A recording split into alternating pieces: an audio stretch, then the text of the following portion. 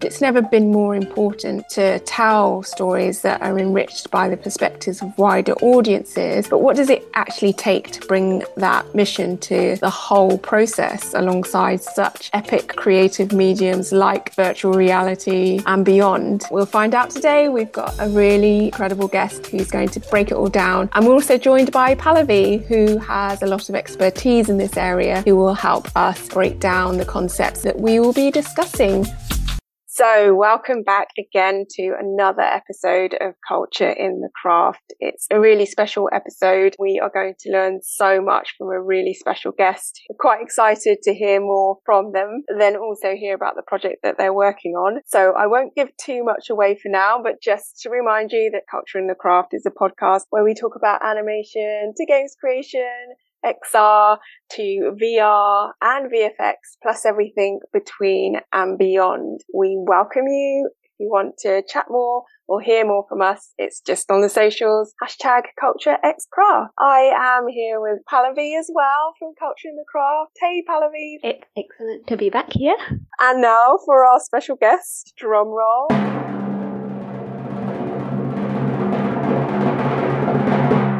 It is Michaela Tanaski-Holland. Hi, thank you so much for having me today. I'm so excited to be able to sit and chat and learn more, and the conversation that we're about to have, to be able to share a little bit about me, my work, and what I know. Absolutely, we are bursting to dive in and see what we can share with our listeners, because they're going to gain so much from what you do. For those who may not be familiar with the work that you have done so far and a little bit of background, do you want to just introduce yourself? Sure. So, I would say, like, in my LinkedIn, I call myself an XR creative strategist and impact producer. The idea of what that means really is XR is this industry called extended reality. And I work with really amazing technologies like virtual reality, augmented reality, artificial intelligence, volumetric video capture, photogrammetry, all this kind of like suite of tools. And I don't think of myself as a creative technologist, but what I understand is how these tools can be used to tell stories. And my specialty is in nonfiction storytelling and social impact-based storytelling. And so I get to tell stories about women. I get to tell stories about LGBTQ plus communities. I get to tell stories about people who are going through really hard issues of today, such as nuclear weapons threat or gun violence, or help people understand people who aren't like them, like people who have cerebral palsy. And so being able to use this technology as a method or as a tool, and being able to really showcase the ability that this technology has to bring people into a more intimate space, to bring people into more interactive space, is something I do. And because this is such an emerging field, a lot of people are incredible creators and a lot of people are incredible storytellers, but they don't always know how to, quote unquote, distribute their piece. I prefer the word mobilize their piece, especially when we're talking about a piece of social impact. So that's where my impact producer role comes in, and that's where my creative strategist role comes in, because it's not just about getting headsets to people. It's not just about getting the technology to people. It's about building a whole experience around the actual story. So whether they're about to get into headset, or whether they're about to open up an augmented reality app on their phone, what is the story that you're trying to tell them that ushers them into that action and then ushers them out of that action? And so we'll get a little bit more into some of my methodology and how I work with creators, how I work with companies, and also how I work on my own projects. Wow, as you said, we're going to have to break down some of those bits, because what you're doing is so fascinating. There's a very common conversation that happens around people creating using emerging technology, and there is a discussion about how incredible these tools are and allow us to take a deeper dive into how storytelling is conveyed and empathy and beyond that, which is great. And then there's also the story around being able to craft a story and be able to tell things in a certain way in order to deliver a message, to delight people, whichever it is in between that spectrum.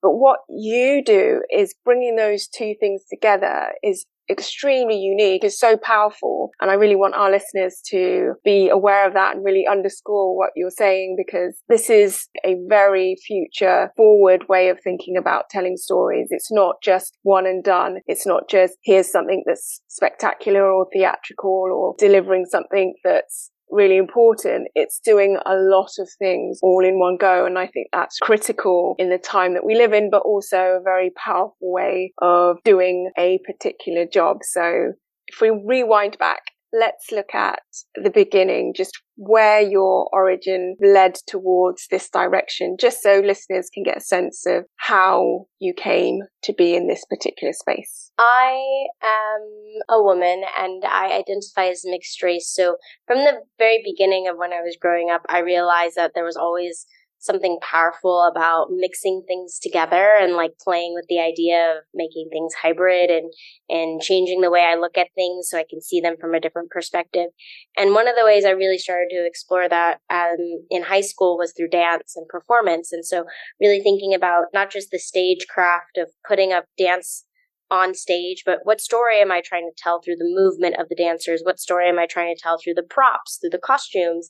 And then how do I not just put my dancers on the stage and my audience as a passive audience, but I started experimenting with how I brought my dancers into the audience and how I started to play with the audience being an active member of the performance and have them be active participants. And so I think this is really where I started in my storytelling experience. I always loved writing and I always loved poetry and I always loved being able to communicate with people. But I didn't realize that I had a real passion for staging and creating and crafting until I found dance and performance. And so, like I said, I'm a mixed race woman. And so my family did not support me pursuing dance outside of high school. And so they really forced me actually into going to college. And so when I had to sit and look at the degree options, I said, well, I think I'll like journalism. Like, I think I'll like telling stories about people through photography, through film, and through the written word. And very soon after I got to school, I really felt the pull of dance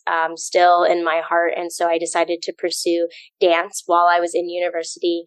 And one of the auditions I went to ended up offering me a cruise line contract. And at that point, I really had to make a decision. It was like my life as a dancer or my life as a college student. And I decided to choose my life as a dancer. And I left school for 9 months and I performed and danced on Disney Cruise Line. And so having that caliber of Disney experience, I was fully immersed in it. It wasn't just like being in a theme park. I lived it, I ate it, I slept it, because we're living on a ship.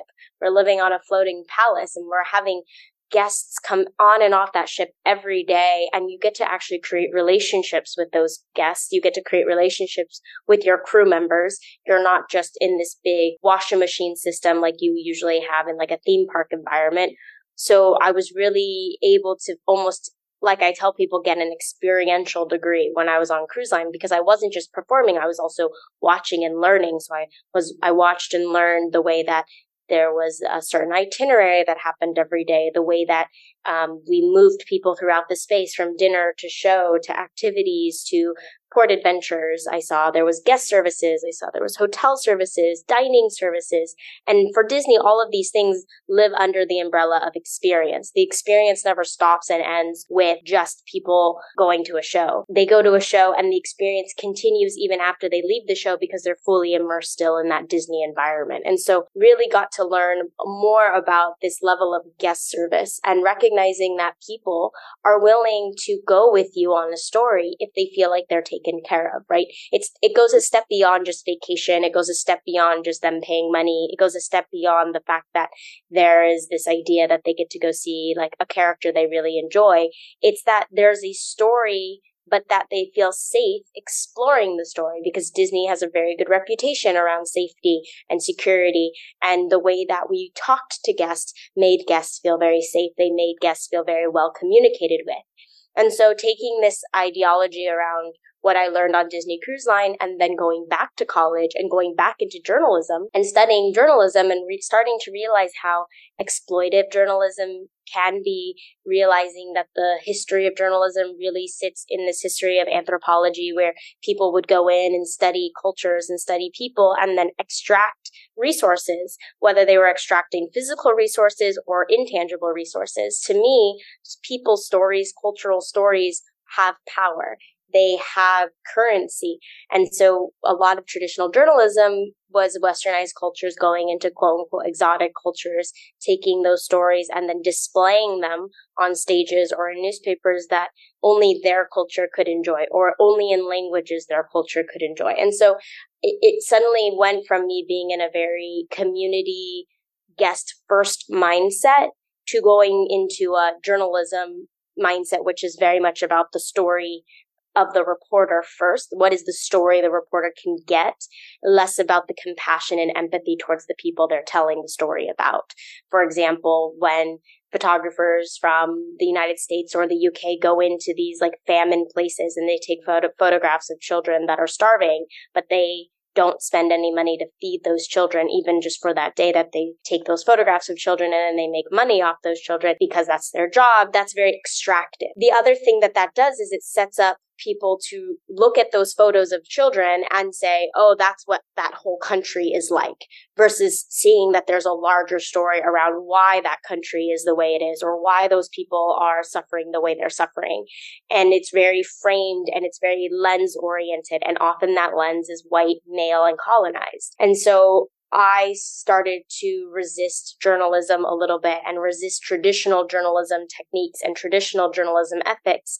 And I started exploring how we could immerse somebody in a story, how we could help somebody interact with a story, how we could tell a story that has more than just one perspective, which is the reporter's perspective. In that, I started to find different ideas of using multimedia. So I started playing with audio journalism and video journalism and the written word and mixing them together, just like I had been doing when I was younger.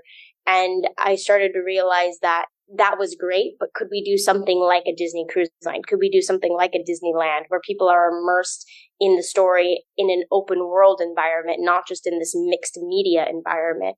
And that's where I started to stumble upon virtual reality and augmented reality. And what those technologies do is it allows me sometimes, in certain cases, to give people agency who are the audience members. It allows me to be able to take care of those people because I'm not just reaching a blind audience of X amount of people through a newspaper article. This is an audience that is coming into a space, or this is an audience that is coming in to get, especially if you're in like an installation environment or a museum environment, these people are coming into the space and they get to be taken care of by people, right? They get to get an onboarding, they get to get an offboarding, they get this aftercare idea, which is a lot more intimate and a lot more integrated into the world of like a Disney or a Disney Cruise Line, versus it being like this idea of mass media. So a lot of what I started to realize is what's really important to me is quality over quantity. And what's really important to me is the human experience, not just me getting a story out and getting a byline. And so realizing that deep collaboration with communities to tell people stories or to tell a person's story, I see myself less of like a figure, quote unquote, like a reporter would, right? And I see myself more of a bridge. I get to bridge the gap between these people and their story and the technology we can use for those stories, and then the audience we can reach for those stories. And sometimes the audience is different. It's not always the most privileged to be able to watch something in VR or be able to watch something in AR. And that's also a really important part of what I see VR and AR doing is you can have a very specific mobilization process of who you want to see your piece, because this isn't just a physical building that people have to travel to. The technology itself can also travel to people. So that's a little bit of where I started and how I got here and how this journey has led me to where I am today, doing what I do and why certain things are really important to me.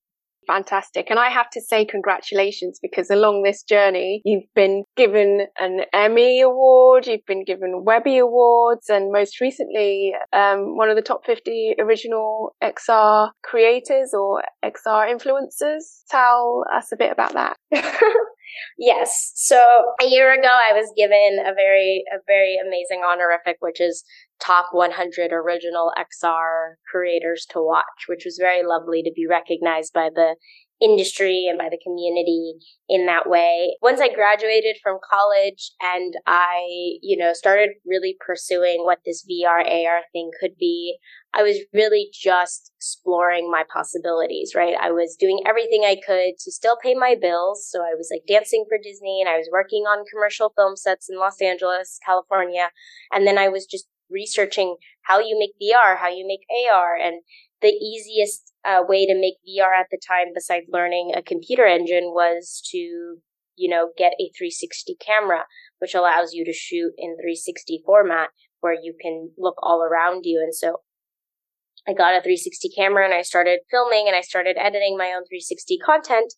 And I also started like cold calling and cold knocking on VR companies' doors, seeing if they wanted an intern just so I could get like real life experience working in a VR environment with people working in VR. And one of those doors I knocked on was a professor at USC, and he was lovely. His name is Robert Hernandez. He's still to this day probably one of the best advocates for up and coming XR journalists or reporters or storytellers who really want to break the mold and explore emerging technology. And so he recommended me to his colleagues, and one of his colleagues worked at Time Magazine. And so she ended up hiring me within a week of him recommending me. So suddenly I was living in LA in a certain ideology with a certain lifestyle. And then suddenly I lived in New York within 2 weeks. And the day I moved to New York was actually our election day in the US in 2016. And so that was really changed my perspective about things, because that evening I went and I filmed a protest in 360 video against the election of Trump. And less than a few months later, I was working with GoPro to document the inauguration of Trump. And then a few months later, I was at Kennedy Airport, where there was a protest against Trump because of the travel ban, and like just being at the cusp of sort of these like historical events and being able to document them in 360 so that people could see all sides, right? They could see the police, they could see the protesters, they could see the environment, and then being able to work with Mia at Time Magazine very closely to also service the other entities within that media conglomerate. So we service Sports Illustrated, we service People Magazine, we service Coastal Magazine, Sunset Magazine. I was able to touch a lot of amazing IPs like Star Wars and Christopher Nolan's Dunkirk, and I was able to collaborate and work on some really incredible projects like the first ever bottom to top climb of Mount Everest using 360 video technology. And that project also had a integration of a magazine cover for Sports Illustrated that was augmented reality. And so the augmented reality cover was animated, and then it went into a 360 video trailer for the 360 video documentary. It was all very like multi-digital media. For that, we were very honored to win a Emmy Award for digital innovation and a couple Webby Awards as well. So, I mean, you have to work hard for the things you do, but also a lot of it is just somehow being in the right place at the right time. Like, I definitely feel very lucky that I got to be a part of that era at Time Magazine and at this big media conglomerate, because within a year and a half of me being there, that media company got sold, and then those properties got sold off to their own owners. And so now there is no more like Time Inc. People Magazine and Sports Illustrated Magazine and Time Magazine. They're not all owned by the same people anymore. So I was there at a very specific time where I got to do and work on a lot of incredible things, and I'm very humbled that I was able to do that. But one of the issues I had was I wasn't telling stories about people who looked like me, or I wasn't telling stories about people who I really cared about, right? I was telling a lot of stories about white people. I was telling a lot of stories about honoring U.S. culture and history, even if it was steeped in colonialism or even if it was steeped in war and violence. And so after I decided to close my time there, one of the promises I made to myself was that if I was going to continue in this work, I was going to tell stories about people who really mattered to me and people who I was really passionate about bringing this type of technology to and sharing their stories using that type of technology. Thanks for explaining that. That's inspiring to hear someone go through that whole journey of what I would imagine is, very aspirational. It's what most people hope for, that they can do the best job that they can and see the rewards of their success received by others, and then recognize that it wasn't true to your values. So that's a really brave decision. So we have a few terms: XR, MR, AR, VR, and then 360. Can we try and clarify what that means? So I'll go through each of them. So virtual reality is where you wear the headset and you're fully immersed in the scene. So that's if you're wearing, for example, the Oculus Quest and you're playing Beat Saber or something like that. If it's augmented reality, that's where there is like a layer on top of the real world.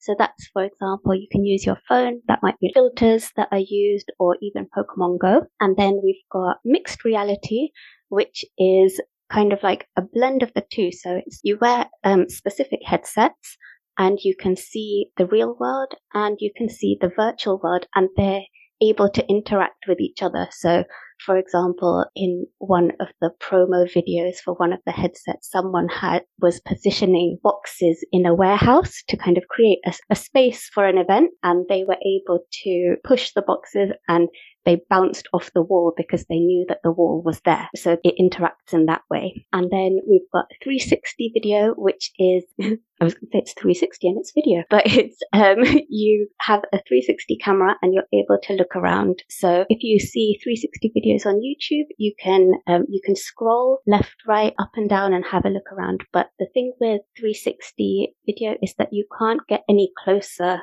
to the object. So if Michaela's created a 360 film, you won't be able to get any closer to the subject of the film or any of the scenic elements. But if you are in virtual reality wearing the headset and it's a virtual reality, full 6 degree of freedom virtual reality experience, then you're able to walk towards and past things in the experience.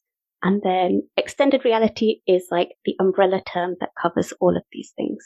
Woo! That was amazing, Pallavi. I didn't realise that about 360, that it was distinctively different in terms of the VR experience. So thanks very much for explaining that. And then tying into, Michaela, what you have been working on more recently, the Reimagined anthology series, which is very exciting.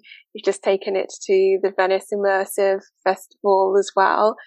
Do you want to speak a bit about why you chose that medium and tell us about the Nissa story? Sure. A lot of what I've done has really been in the nonfiction social impact world. And so, even if I was telling a story of social impact, it was always based on like real life people. So, for example, my project with Thao, which I did in collaboration with Meta VR for Good and Samantha Quick, that project was a experience that was inspired by the Yellow Boat of Hope organization, which is an organization that helps children who have to walk long distances or swim to get to school. So they build boats for the children who swim.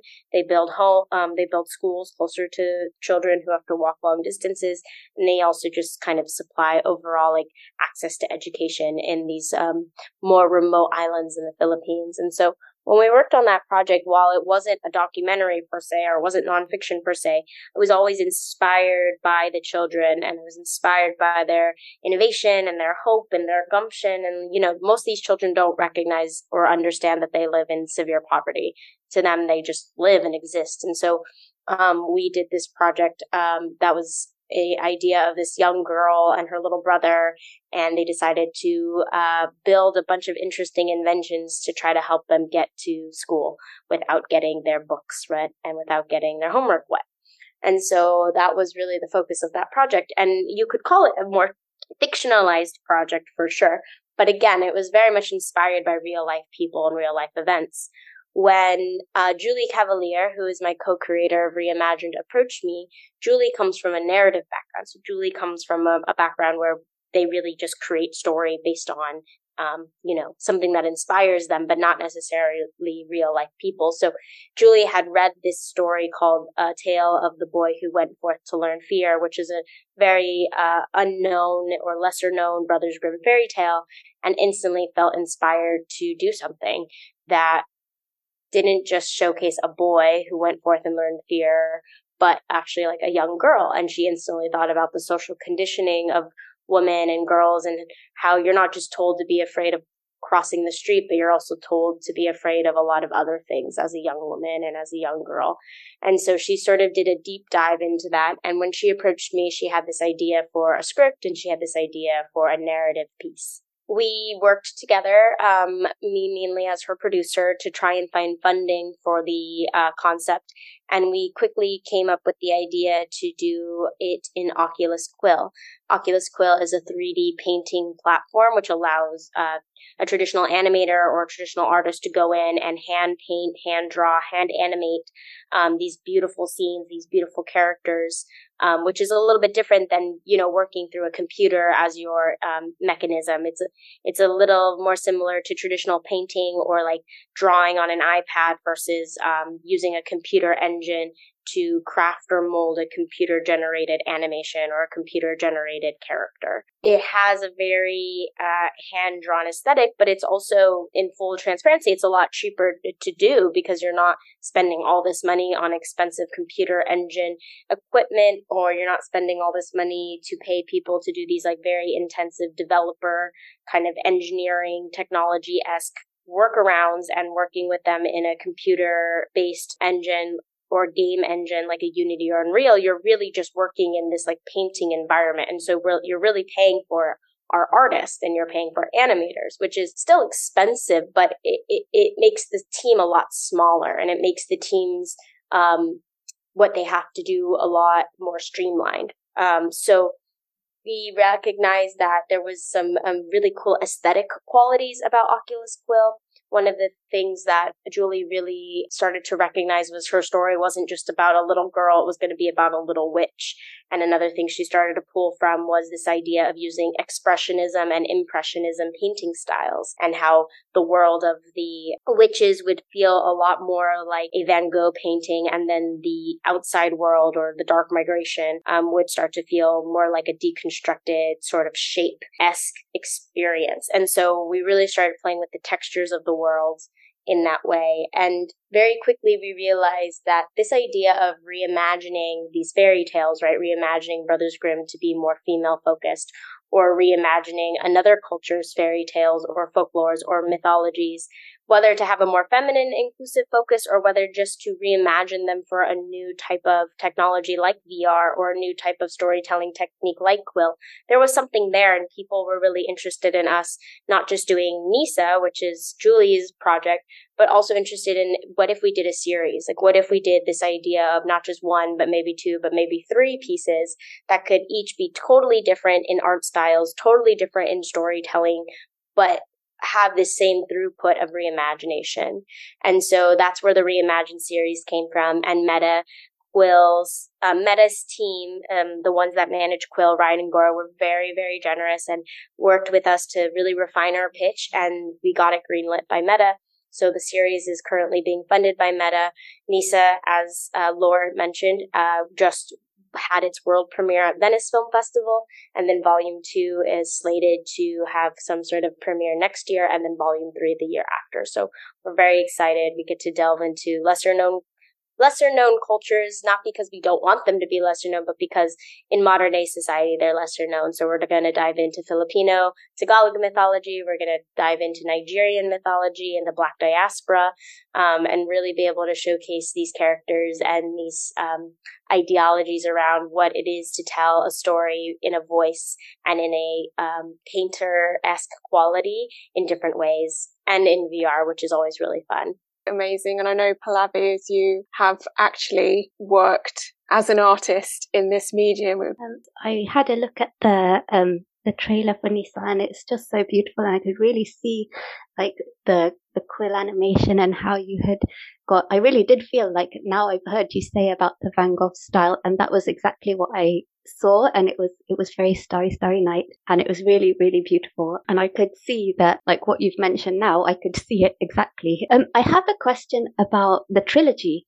So for Volume 1, you're the producer, and for Volume 2, you're the director. So I just want to know about your working relationship and how that came about. So how do you find going from one role to the other, and how do you find you choose those roles based on the project? Yeah, it's a great question. I mean, it kind of goes back to the first thing I mentioned about myself, where I'm mixed race. So I always feel like I like to have this kind of like differentiation around myself, where I'm not just one singular label or one single category, and I like to constantly ebb back and forth. And so some people call that multi-hyphenate.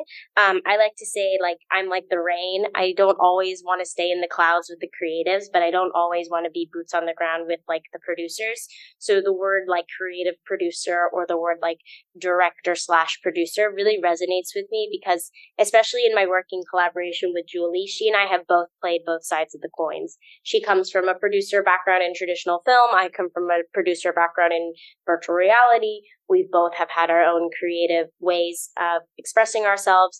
Julie mainly with acting and with comedy, and me mainly with dance and performance. And so we're both creative, and we're both know we're capable of directing our own stories and showcasing our own stories, but we've also produced other people's stories. And so I think it's been a very back and forth process where, although Julie was the director of episode 1 and I was the producer of episode 1, I was always giving her thoughts around some of her directorial struggles and some of her directorial questions in VR. And sometimes she would step in and do some of the producerial aspects of volume 1. And we're finding the same in volume 2 as well, where we're both kind of playing together as director-producer role, but not being strict with what one does over the other. Of course, the director in their volume will always have last and final creative say and is the one mainly leading the creative, and the producer is the one mainly leading the sort of like production. But there is just like a give and take with that.